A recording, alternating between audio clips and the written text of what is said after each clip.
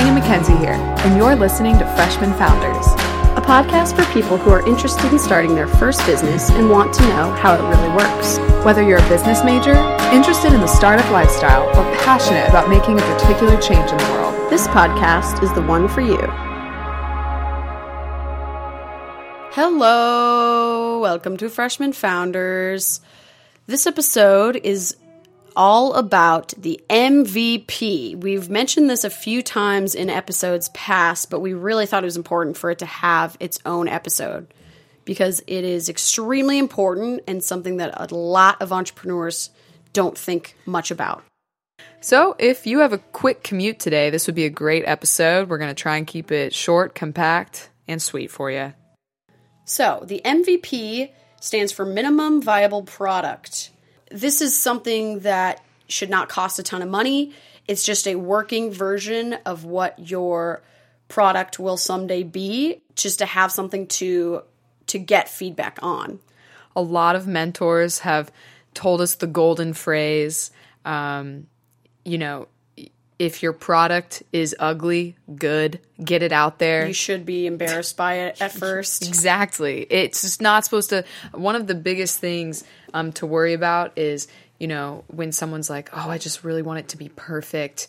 Mm-hmm. It's never going to be perfect. Right. And it can only be improved and perfected by the feedback of your customers, not yourself. Exactly.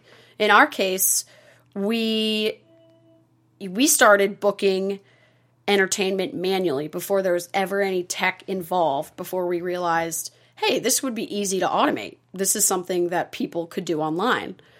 Before we got to that point, we were doing this all just through email, phone calls, relationships, and then we started to realize through doing that, hey, this could be a website that could make it really easy, because we started getting feedback from our customers that an online platform would be nice.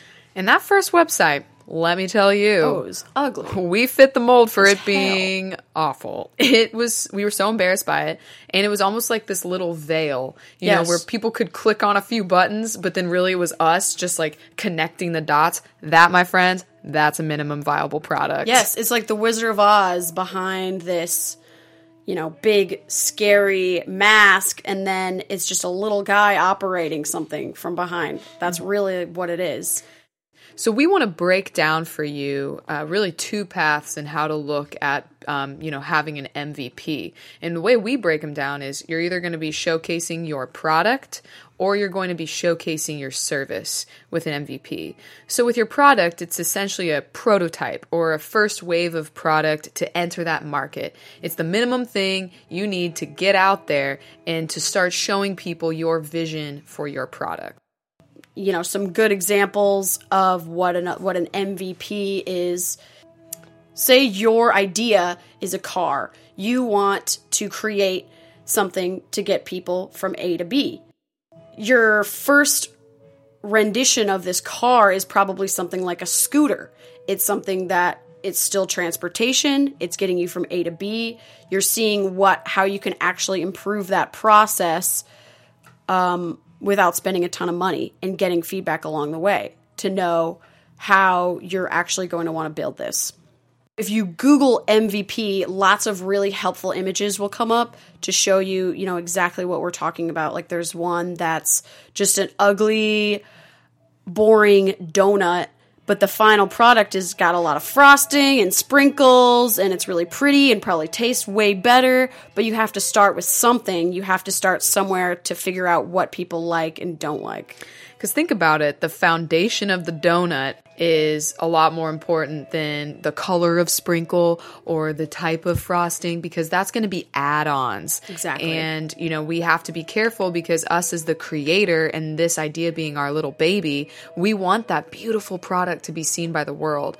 But also, hate to break it to you, but what we found out was our dream of our product was not what our customer wanted to pay for. So you gotta just throw it out there immediately, because it's not even going to be what you expect at the end of the day.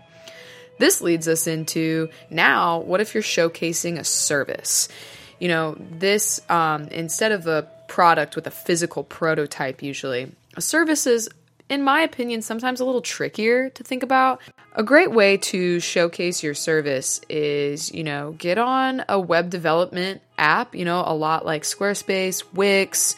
There's Strikingly, which is extra pretty in my opinion. But you can jump on there and you can just start to build with the brand and kind of your core and the feel of it, and you can get some basic details up. Just really think of it like a landing page or a splash page. You can do that yourself for minimum price. And this is a way for you to even go to show potential developers or team members when you need a bigger, meatier site. They need to see something and feel what the look and feel is going to be like to even get behind it. Investors too, they need to see this. With services, it's also really helpful to test your pricing to kind of get an idea of what am I worth? What is me performing this service for somebody? What is that actually worth? You have to get that feedback before you just set a price. You have to it's like a practice. It's like a pre-business, your MVP. Absolutely. And the MVP is really honestly like your way to make yourself verified in a customer's opinion, because of course you can, kind of go at it from the manual sense like we did at first. But as soon as we had even something online to showcase our service, it really validates you.